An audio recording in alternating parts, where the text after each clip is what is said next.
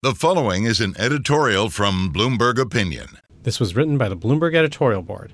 With Donald Trump's victory in the New Hampshire primary on Tuesday, the 2024 presidential campaign looks set to be among the bleakest in memory. Nominating Trump will not advance Republicans' interests. In addition to the disorder, ineptitude, and corruption that characterized his first term, Trump was the weakest president since the New Deal. Outmaneuvered at every turn, he caved repeatedly to Democrats, ran up huge deficits, and accomplished nearly no policy goals. Meanwhile, Joe Biden is a weak incumbent.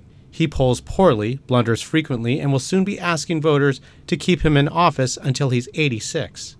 Nearly half the country thinks his age and health severely limit his ability to do the job. Unburdened of Trump, Republicans would have a good chance of winning the White House and making gains in Congress. They could pursue the agenda many of them say they want, while reforming the party to meet the needs of a new demographic and economic era. Instead, Republicans can expect Trump to have his usual electoral effect, to drag down his party at every opportunity, and they'll have only themselves to blame.